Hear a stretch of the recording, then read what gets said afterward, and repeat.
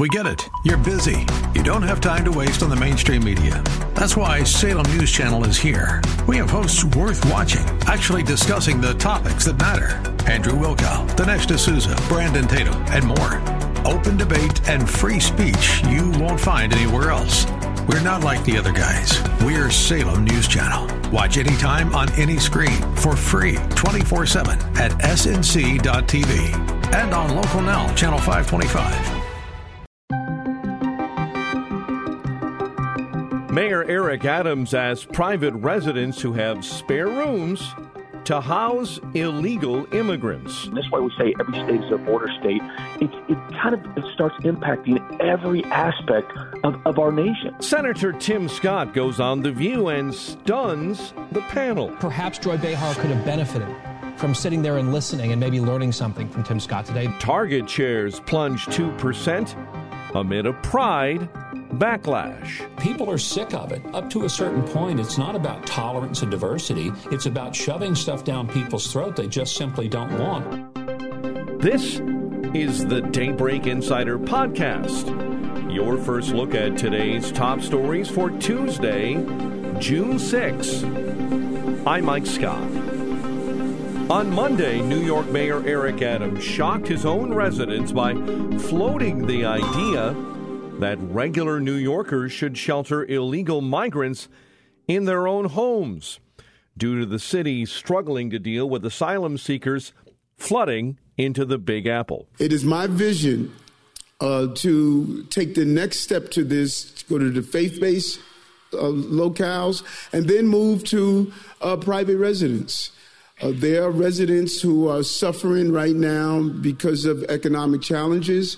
They have spare rooms. They have locales. And if we can find a way to get over the 30-day rule and other rules that government has in its place, we can take that $4.2 billion, 4.3 it may be now, that we potentially would have to spend, and we can put it back in the pockets of everyday New Yorkers. The statement was just the latest attempt of Mayor Adams to combat the ongoing migrant crisis.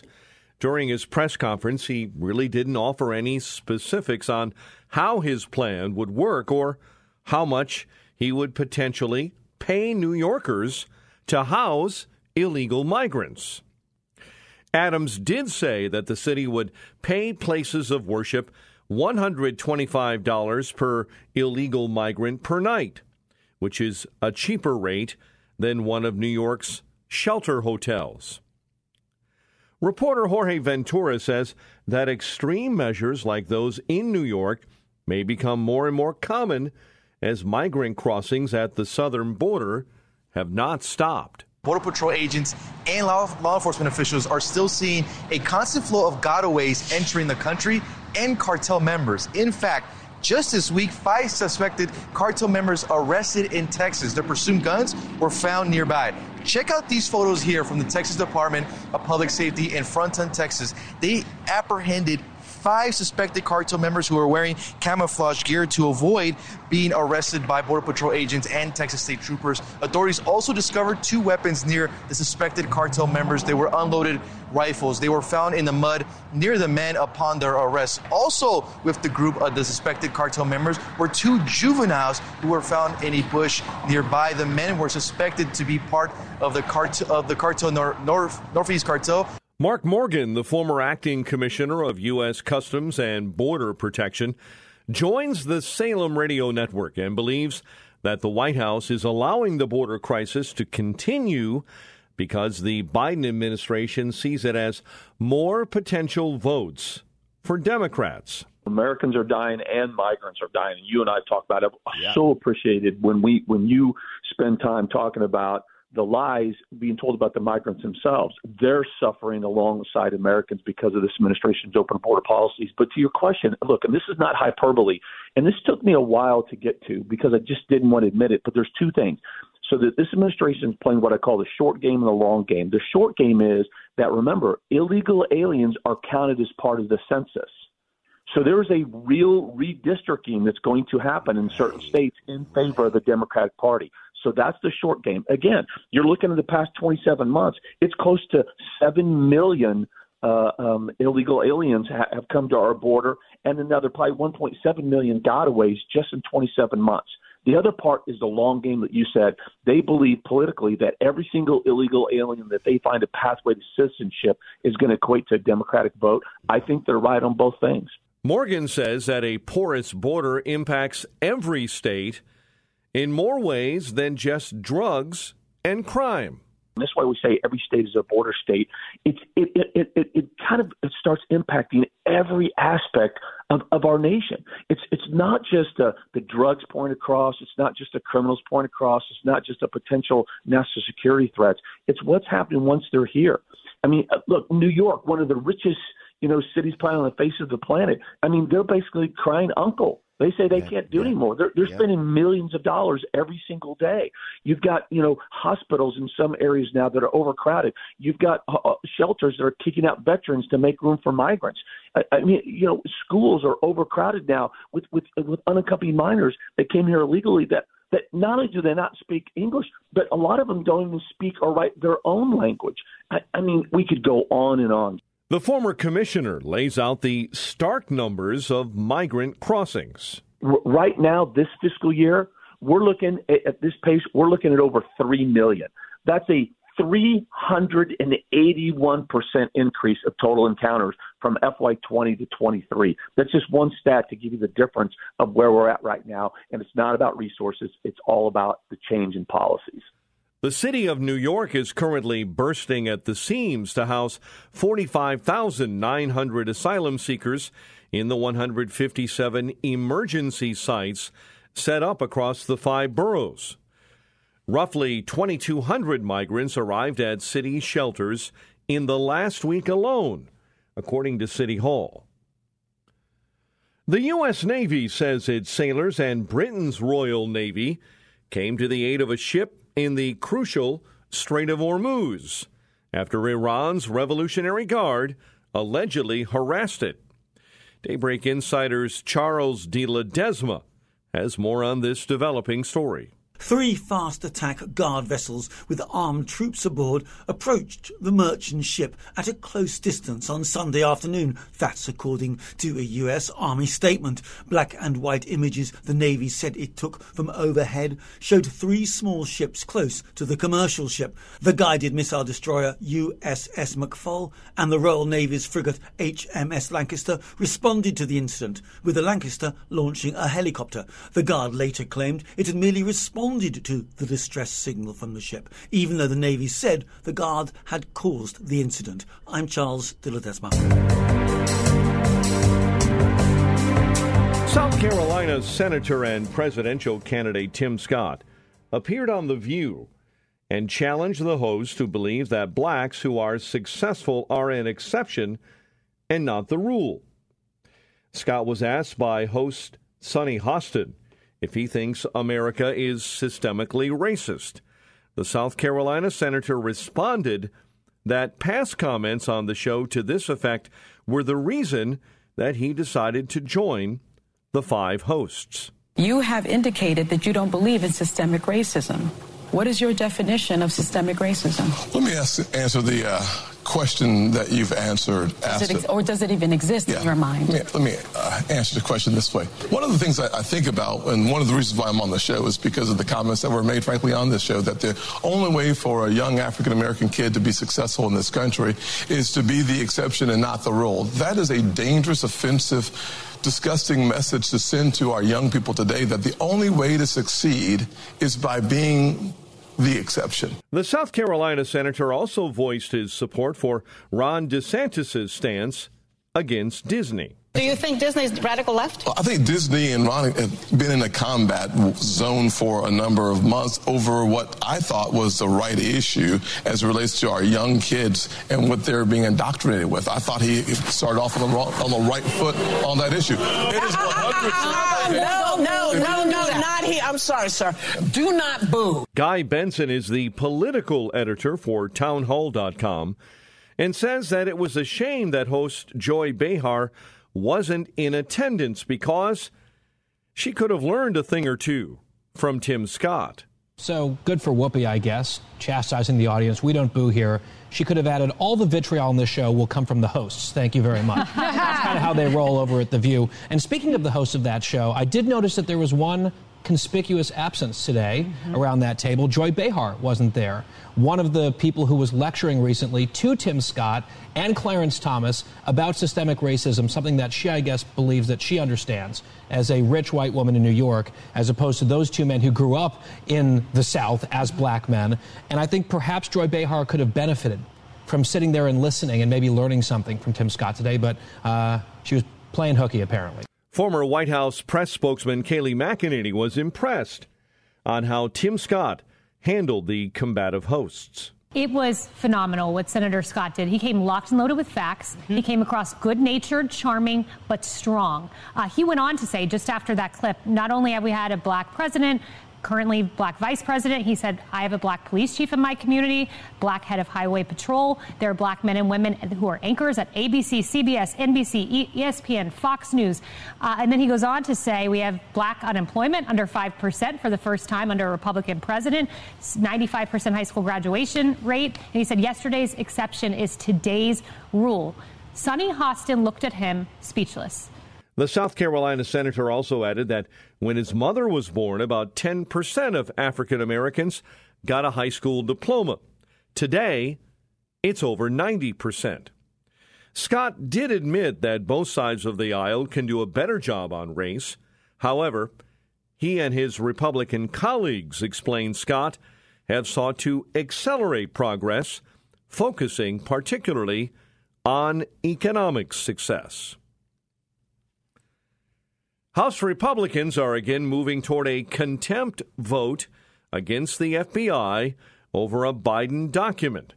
Daybreak Insider's Norman Hull is on Capitol Hill and has the very latest for us on the growing fight between Congress and the FBI. The chairman of the House Oversight Committee plans to move forward this week with holding FBI Director Christopher Wray in contempt of Congress. Kentucky Republican Representative James Comer said a more than hour-long briefing he received Monday from Bureau officials about an unverified law enforcement tip against President Joe Biden does not amount to compliance with a subpoena. FBI officials came to the Capitol to brief Comer and Maryland Representative Jamie Raskin, the top Democrat on the panel. The White House called the decision by Comer to move forward with contempt another fact-free stunt intended to spread thin innuendo to try to damage the president politically and get himself media attention. Norman Hall, Washington.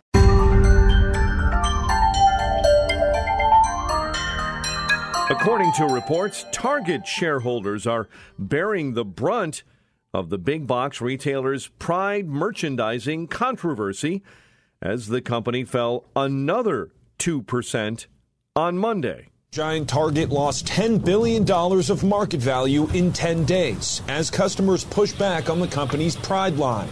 Viral social media posts show Pride products geared towards children, while Target insists its controversial tuck-friendly bathing suit for transgender women is only for adults. The company's stock value is down as it takes criticism from both sides of the political spectrum. California Governor Gavin Newsom accuses the company of selling out by removing Pride items, while Texas Senator Ted Cruz predicts a Target boycott will not be as effective as the recent Bud Light boycott. Since the backlash, Target's market value has fallen over $13 billion to around $60 billion as of Monday's closing price. The retailer initially offended conservatives with over-the-top Pride displays that featured a plethora of children's items, but outraged the LGBTQ community when the displays were dialed back ahead of Pride Month. Former Arkansas Governor Asa Hutchinson believes that major companies like Anheuser-Busch and Target are losing money because, frankly, consumers are tired of a woke agenda being forced down their throat. They do it because they're stupid. They don't understand that their core business is not offending half the people of America. And they keep doing it because they hire these young 20-something-year-old marketing geniuses who think that their real job is to go out and sort of pander to people on the extreme fringe. And in doing so, they alienate a whole lot of the customers in flyover country, and quite frankly, I think even on the coast, who say, enough of this. I don't want my small children exposed to this nonsense about tuck-friendly swimwear and ideology that is being pushed on small children, and people are sick of it. You know, up to a certain point, it's not about tolerance and diversity. It's about shoving stuff down people's throat they just simply don't want. So whether it's Bud Light or whether it's Target or North Face, these companies have lost their collective minds, and they're also losing market share. They're losing capitalization, and their stock prices are beginning to reflect that people are sick of it. Target shares have fallen over 20% overall during the quarter as the retailer deals with the fallout from those Pride merchandise displays. General Motors plans to spend big bucks on a couple of its factories. We get more on this from our Daybreak insider, Rich Thomason. Those GM plants are in Flint, Michigan. The automaker will invest more than $1 billion in the two facilities, preparing them for production of its next-generation internal combustion engine heavy-duty trucks. The Detroit-based company experienced a 38% year-over-year increase in heavy-duty pickup sales last year, with nearly 288,000 trucks sold. GM's goal is to build only electric passenger vehicles in the U.S. by 2035. Rich Thomason reporting. The pitch for a new Las Vegas baseball stadium for the Oakland A's is reviving a debate over public funding for private stadiums. Jason Walker has more on this story from Las Vegas. The proposal to help finance a new ballpark for Major League Baseball's athletics is pitting Nevada's powerful tourism industry and labor unions against groups raising concerns about ceding tax revenue when services such as public schools are funded below the national average. Proponents say the deal would create new jobs and increase the state's general revenue without raising taxes. But skeptics warn that's a try-it-again argument with empty promises. Jason Walker reporting. And finally,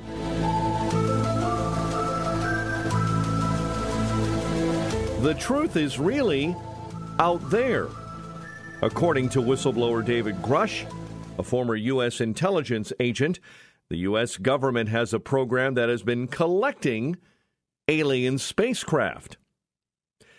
Grush is a decorated war veteran who worked with both the National Geospatial Intelligence Agency and the National Reconnaissance Office with top-level clearances, and says, the UAP task force was refused access to a broad crash retrieval program. These are retrieving non-human origin technical vehicles, call it spacecraft if you will, non-human, exotic origin vehicles that have either landed or crashed. The former intelligence officer says that while he could not believe it at first, he says many others within the intel community confirmed to him that, in their opinion, aliens do exist. I thought it was totally nuts, and I thought at first I was being deceived. It was a ruse. People started confiding in me. They approached me. I have plenty of current and former senior intelligence officers that came to me, many of which I knew almost my whole career, that confided in me they were a part of a program. They named the program. I've never heard of it. And they told me, based on their oral testimony, and they provided me documents and other proof, that there was, in fact, a program that the UAP task force was not read into. Grush says the U.S. government does have specimens of what he called alien bodies. We're definitely not alone. Absolutely, the data points empirically that we're not alone, yeah. Do we have bodies? Do we have species of Well, naturally, when you recover something that's either landed or crashed, sometimes you encounter dead pilots. And believe it or not, as fantastical as that sounds, it's true. Investigative journalist Leslie Keene says she believes Grush because she has other sources within the intel community who have been telling her the same thing. I believe it because of all the sources I have who have told me the same thing. So who am I to doubt these very, very high-level people who have been inside these programs for decades, have done their work, and are all telling me the same thing? I mean, I don't think there's some kind of conspiracy among all these people who don't know each other to make something like this up. Now, the federal government has slowly been acknowledging the existence of UAPs for a few years now. The U.S. Navy and Air Force, Congress, and NASA are all working on the problem, with hearings and new special investigative offices kicking off renewed interest in the phenomenon. Subscribe to the Daybreak Insider podcast at Apple or Google Podcast, Spotify, or SalemPodcastNetwork.com. Get our companion Daybreak Insider newsletter each morning at DaybreakInsider.com. Ongoing coverage of breaking news and commentary at SRNnews.com and TownHall.com. Thanks for starting your day with us. I'm Mike Scott.